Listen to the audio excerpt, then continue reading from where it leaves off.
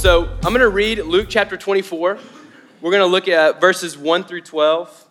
If you're there already, will you just say amen or something? Amen. Are you there? Okay, great. If you're not there, it's okay. Just listen to me as I read these words.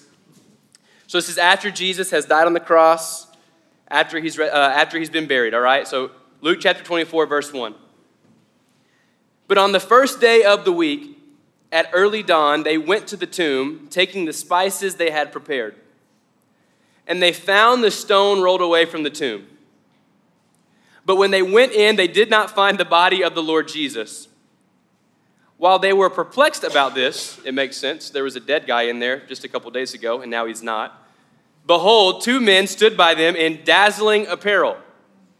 And as they were frightened and bowed their faces to the ground, the men said to them, "Why do you seek the living among the dead?"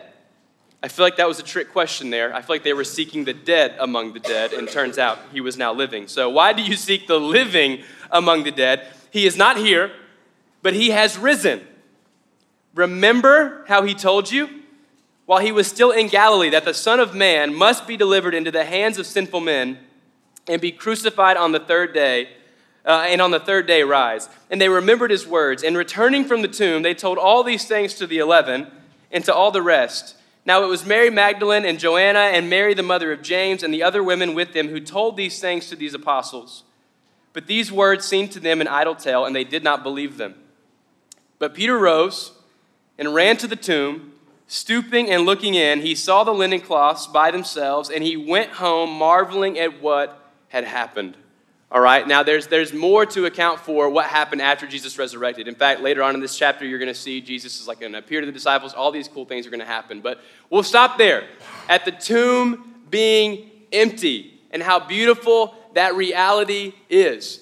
And this morning, I just want to explore kind of two tensions that I feel when I think about the resurrection of Jesus. I'm going to assume that some of you, if not most of you, have felt them before. If not, you'll just hear me talk about the tensions I feel, and we'll just empathize a little bit, all right? And then we're going to talk about the implications if Jesus actually rose, all right? So two tensions I feel. One tension I feel, if you're taking notes, is wrestling with the history of this. Wrestling with history, like actual historical accounts of the life of Jesus. And then two, being a witness of witnesses and how annoying that can be. And I'll elaborate later, all right? And then we'll get into the implications. If Jesus is alive, what that means for you here in this room on Sunday morning, April 1st, right here, right now, all right? We good? Give me some head nods. We're here. Yeah, let's go. That was a good head nod. That was a lot. It looked like I was rapping and we were at a concert together, okay? But that is not what's happening, as much as I would love that. All right. Before I get into the tensions, hold on, I got to fix my mic. I don't want to do this whole time. Hold on one second. Oh, that's so much better. Gosh, I was going to mess with that the whole teaching. All right. I want to read a verse out of 1 Corinthians 15:14 before we start talking about the tensions of the resurrection, okay? Paul's talking, Paul, an apostle of Jesus. He says, if Christ has not been raised, then our preaching is in vain, and your faith is in vain. If in Christ we have hope in this life only, we are, of all people, most to be pitied. Listen to this again. And if Christ has not been raised, then our preaching is in vain, and your faith is in vain. If in Christ we have hope in this life only, we are, of all people, most to be pitied. Paul says, hey, if there's any temptation for you to believe that the story of Christ's resurrection is some fairy tale that's to help you cope with the difficulties of this life and just make life a little easier to get through, please know this. This is a ginormous waste of time, okay? If this is just some fun belief that makes things easier to experience, this is in vain. What I'm doing, I'm an insane person talking about insane things. You're insane people for being here. Don't be fooled. Don't be tempted to believe, I don't really know if it happened, but it just helps me kind of process life.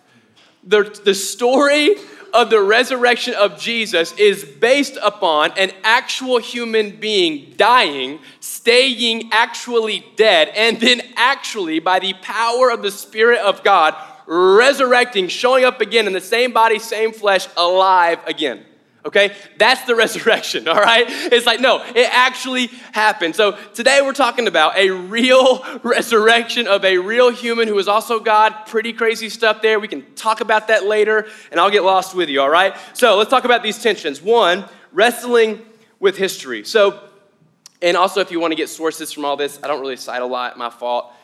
We can email each other after this, all right? But typically there's an overall consensus with historians about Jesus. Who Jesus was, all right? People pretty much agree on three things, maybe four.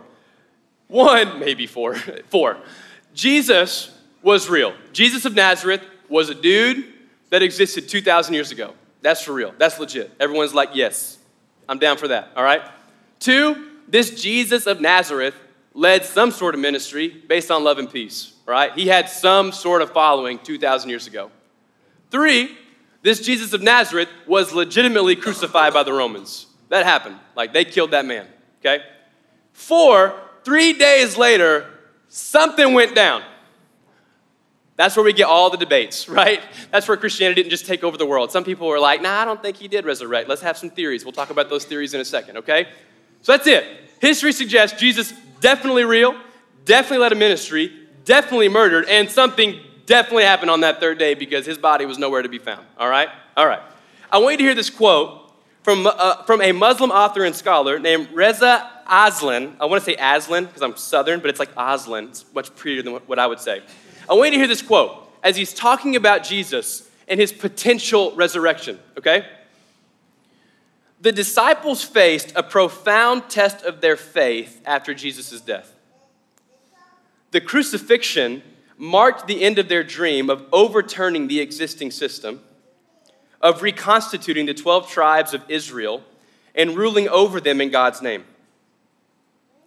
The Roman occupation is not going to be overthrown, and as with the followers of every other Messiah the empire had killed, there was nothing left for Jesus' disciples to do but abandon their cause, renounce their revolutionary activities, and return to their farms and villages.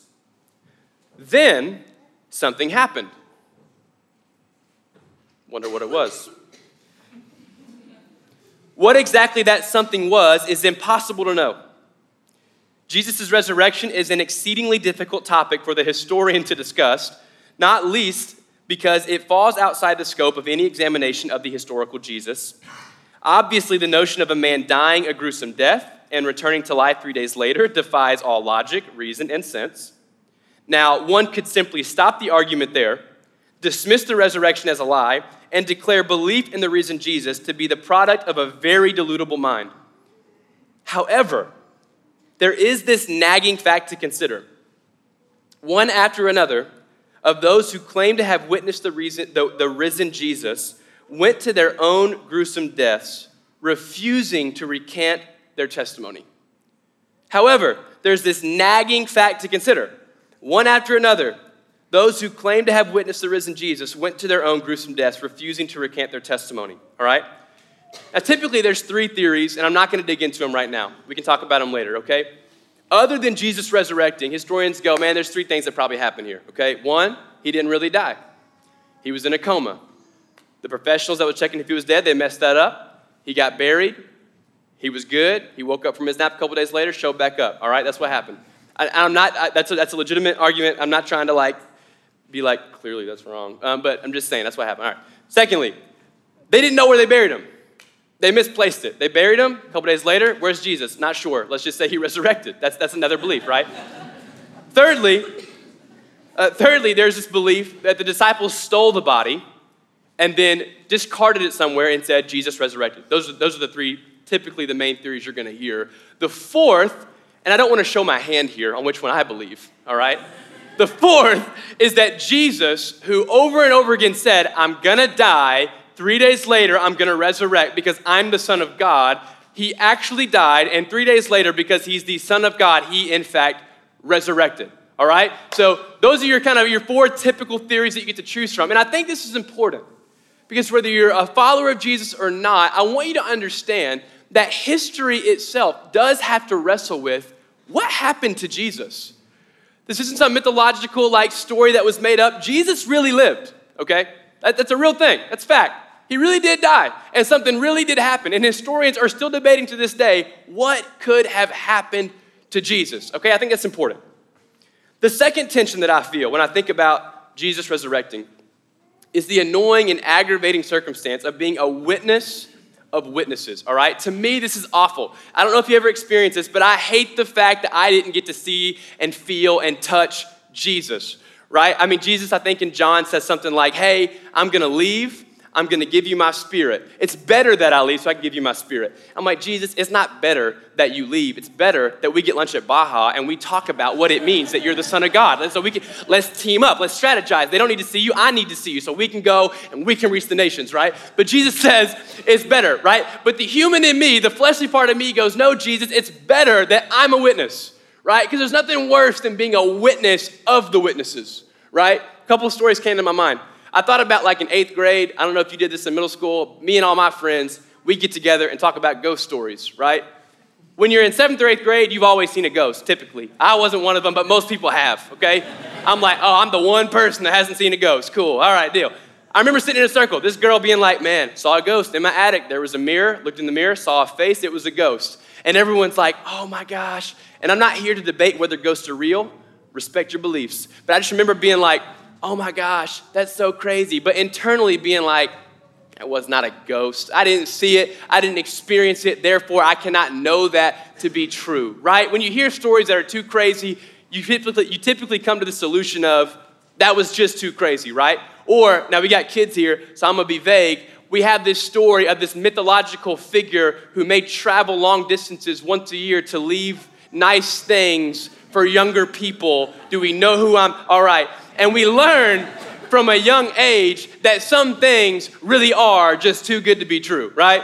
It's like, and my bad for my college students that never got that talk yet. It's actually true. Anyway, so look, but we just kind of learn. We learn from a young age. If something's too fantastic, too crazy, we just can't really believe it, right? It's hard to be a witness of witnesses. People saying, no, I promise it's true. You haven't seen it. You haven't experienced it, but it's true. Until you see fruit or evidence of that person's life that convinces you maybe they're actually onto something, all right? Now, I'm a big fan of giving mediocre examples of a really important truth. So here's a mediocre example, okay? For a while, I had heard of the power of essential oils. Love essential oils. Shout out my EO gang. I call them EOs, essential oils. I stopped calling them that 10 seconds ago. But I had heard that these EOs are like, nope. These essential oils are like these crazy plants all just smushed, compact, concentrated in these little bottles. And if you got allergies, you just rub them on your neck, let them diffuse up your nose, and you'll just be breathing clear. If you got back pain or if you got digestive problems, you can just rub them on your belly and you're good. I'm like, all right, chill out, all right? That's my 8th grade ghost story all over again. I heard about this stuff, I don't believe it, right? Until someone who testified of that, and they got all the drainage, all the allergy problems for the past few years, they come up into the office just sounding so clean and clear. And they're just like, hey, what's up, man? I'm like, you sound different. You're not doing the thing anymore. What's going on? Essential oils. I'm like, oh, shoot. Is that real? Now, listen, that's kind of what it's like to be a witness of witnesses, right? You told me about it, and now I'm seeing some fruit in your life. It's a bad example, but we're going to rock with it, all right? Now, I'm not going to tell you the ending of my story with essential oils. I'm not going to tell you that I'm now a family member of doTERRA, that I use them every day, that there is a stain on my pants this morning from trying to make an essential oil mix, and one dropped right here. It's really good. It's to help my allergies, and I'm clean and clear. I had a diffuser last night. It doesn't matter. That's not what this is not about essential oils, all right? But that's what happened. But that's the tension, right, of being a witness of witnesses. It's hard when people tell us, no, I'm telling you this thing is true, but I haven't seen it. So the reason we're looking at the resurrection story in the book of Luke is because Luke's story is actually somewhat like this. I didn't realize this, but Luke's actually kind of relatable. Luke was not a disciple of Jesus. He was actually a disciple of the Apostle Paul, all right? So Paul came after the life of Jesus. Jesus resurrects, appears to many, he ascends to the heavens, and he reappears to Paul. At the time, Paul wasn't a believer. He comes to believe in Jesus. Once Paul believes in Jesus, he starts planting churches everywhere. He starts preaching the gospel, sees salvation, and he meets Luke. Luke comes to know God. Interesting thing about Luke, he never sees Jesus. He never saw Jesus resurrected. He only had the account of witnesses. What's amazing about Luke is he traveled with Paul on a lot of his journeys. He watched Paul get beaten, imprisoned.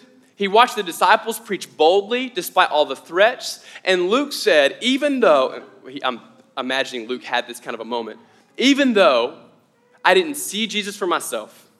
1 John says, we beheld Jesus. Even though Luke couldn't say that. He couldn't say he touched Jesus, that he walked with Jesus. What he could say was, I walked with people that told me they saw Jesus. And though I never saw them, though I never saw Jesus, what I saw from them was enough to convince me they have something real, right? What I love about Luke, and I didn't know this until like this week, was that I'm a lot like him. Luke had to make this leap. Though I never saw Jesus, though I never saw him resurrected, though I never saw a miracle of Jesus, all I had was stories. The fruit he saw of the disciples and the Apostle Paul was enough for him to write this letter to a Roman official, I believe, at risk of death. And tradition speaks of him being a martyr. There's different stories of how he died. He was either hung or decapitated, but it was for the faith. When Luke wrote this letter, he was going, I've never seen Jesus. I've heard a lot of stories, and what I've seen is enough to convince me something real has taken place, and I can bet my life on it, right? I love that. So if you're here today and you're like, man, I hate being a witness of witnesses. I hate everyone telling me about the goodness of God and what they're experiencing. I'm like, man, I'm with you, and Luke was with you. My hope today is that there can be this invitation to come and see. Like, I don't think you're destined to just be a witness of witnesses, but if you feel that tension, Luke can relate. So we have the tensions of history, the tension of being a witness of witnesses and how kind of annoying that can be at times. But now I want to jump into the implications. If Jesus actually, physically, raised from the dead, right? That's why I'm here. That's why a lot of us are here this morning. We have experienced the beauty of the resurrection of Jesus. There are places in our story riddled with brokenness, riddled with regret and shame. And because of the life of Jesus, we now live in this freedom that is actually kind of hard to put words to, but it's because of the real life of Jesus. And I just want to read some implications if Jesus actually raised from the dead. It means that there is one way to the Father, and that is through Jesus, all right? There is one way to God, and that is through Jesus. It means that Jesus is actually the Son of God, and that John 3:16 is super powerful. That God actually loves the world, and he loved it so much that he sent his only Son, that whoever believes in Jesus will have everlasting life. It means that Jesus actually came, and that one day he will actually set all things right. That this is not the final say. That there will be a new heaven and a new earth. That all the things you're experiencing now, this is not the end. It means that Jesus is alive right now. And in Matthew 6, when he prays, your kingdom come, your will be done on earth as it is in heaven, that he is inviting us to participate in allowing heaven to come to earth, that he's inviting us to be a part of that. It means that we're in Luke 24, it's in verse 49, where he says, behold, I am sending the promise of my Father upon you. It means that God's Spirit right here, right now, is legitimately available to you. That you can walk with God, that you can be in relationship with God. It means that Jesus actually will come back again. Just like the disciples, he said, hey, I'm going to die. I'm going to resurrect though. I'll meet you in Galilee. He's telling us, hey, I'm coming back and I will set all things right. Like you will answer to me later on. I will be back. It means that the truest life only comes through Jesus. It means that right here, right now, you have a legitimate invitation to be a part of God's actual family, to experience freedom and forgiveness in a broken world, in a fallen place where death and sickness and anxiety and insecurity and brokenness is prevailing, that there is actually hope right now and forever. It means that you can know true life with the Father and it's completely free. Jesus did what he said he would do, and he will continue to do what he promised. It means that the story of the prodigal son is our story, that you can't possibly outrun the good grace of God, that there is no limit to your sin. Like, you can do as much as you want, but God's grace will always be available to you. That is forever an invitation in a world that is marked by our works. If we're good enough or bad enough, like Jesus says, at all times, my arms are open to you. It means that God is rich in mercy, and because of his great love for us, has made us alive together with Jesus. That by grace you can be saved, not anything you can earn, but it's a complete free gift from God. And so this morning, when we come together and we celebrate resurrection life, we celebrate that Jesus was alive. What we are celebrating is that Jesus made a way for us to know God, a perfect God, a holy God. Do you ever enter into the presence of someone that you think is better than you and you immediately feel insecure? And I'm just like, oh man, he's so talented. He's so vibrant, such a good speaker, all these things. I feel like I got to kind of earn my way. Hey man, I'm just happy to even meet you, right? A perfect and holy God has made a way for us to be in close communion with him. No questions asked, no guest list, no, oh, you barely made it in. No, Ephesians says you can be seated in the heavenly realms with Jesus. God welcomes you in, VIP access, all the royalty, all the perfection, all the power in the world. You are invited in to know God right here, right now. That is the promise of the resurrection. And as much as I can't stand the tension of being a witness of witnesses, I don't believe we're destined to be that. I believe that God has promised his Spirit to anyone who believes in Jesus. That God does not desire for you to stand at a distance and believe some distant belief over there. That God says, no, come here, come and see. I will walk with you. I will be with you. You will experience the goodness of God. In John 1:46 and 47, there's these two dudes, Nathan and Nathaniel and Philip. And I can't remember who's saying what. I think it's Nathaniel. Philip's like, hey, you got to come see Jesus. And Nathaniel's like, man, nothing ever good came out of Nazareth. And Philip says, come and see. There's only so much I can describe with my words. You just got to come and experience it. And so if you're here today and you don't know God, you don't know Jesus, you've never made a decision to follow Jesus, I just want to invite you to come and see, to come and be a part in two ways, all right? Because I think some people are here today and the Holy Spirit is ministering to your heart and is going, I'm real, I'm here, I want relationship. And you're like, I'm ready to come to faith. And so if that's you, if you want to believe in Jesus, if you want to start following Jesus this morning, you can meet me at the Respond banner in the back. We're going to have a pastoral team. We can pray over you. We can walk with you through that.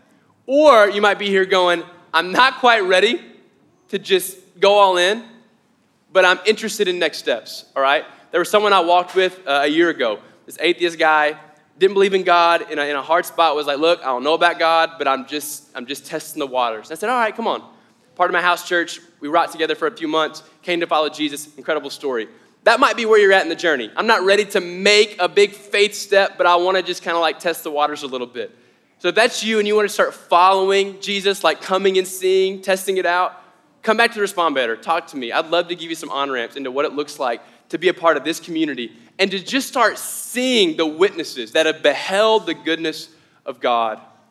And if you're here today and you already know Jesus, man, I hope you're encouraged today and reminded of the power of this story and that we're not just worshiping some far-off, distant idea, that Jesus was a real person who really came and he really died and he really resurrected and he has freed us now and forevermore. So we're going to go into communion together as a church to celebrate this reality that Jesus is alive.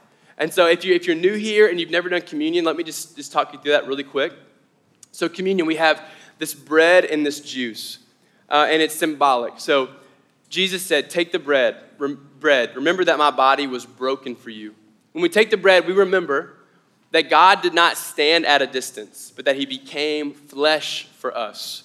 So we take that remembering, God, you come near. I don't have to find you. You found me.